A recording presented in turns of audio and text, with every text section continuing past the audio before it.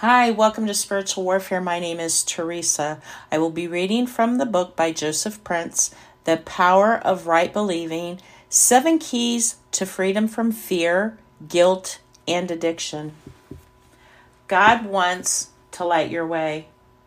Now, before you dismiss this as yet another book that claims that everything will work out itself if you only think positively, hang on. This is not about human psychology. This is about right believing that is birthed out of a very personal and intimate relationship with a loving Savior and founded upon His Word that brings life and illumination.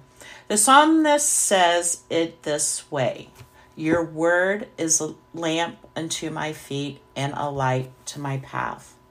The Message translation reads, By your words, I can see where I'm going. They throw a beam of light on my dark path. My friend, God wants to throw a beam of light on your path today. Whatever you're struggling with currently, no matter how insurmountable your challenges appear, when you start believing right, things are going to start turning around for your good. The breakthroughs you have been fighting to have for years can happen in a supernatural instant. I know this because I have counseled and prayed for many people who have told me about how their years of addiction to cigarettes, alcohol, or pornography just vanished when they allowed Jesus to come into their situations. They woke up one morning and the desire for those things just wasn't there anymore.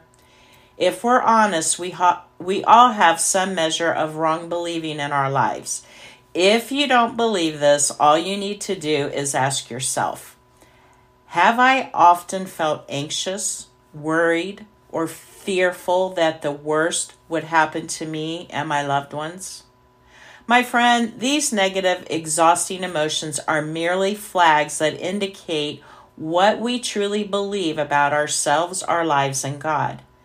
When we are fearful and worried all the time, we are living as if we don't believe that we have a strong and able shepherd who is tender-hearted towards us, who only leads us to good places, who protects us lovingly, watching over us. So, if worrying or being fearful seems to be your natural default mode, what you need to do is to keep hearing and learning about how much God loves you and how precious you are to Him.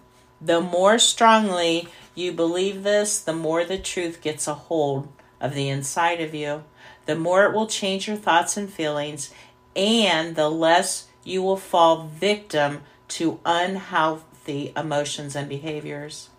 In various degrees, we all have wrong beliefs in our hearts that need to be exposed to the truth of God's Word. That's why we need the Savior. Our wrong beliefs can only be demolished when they are exposed to His grace and the truth of His Word. See you tomorrow.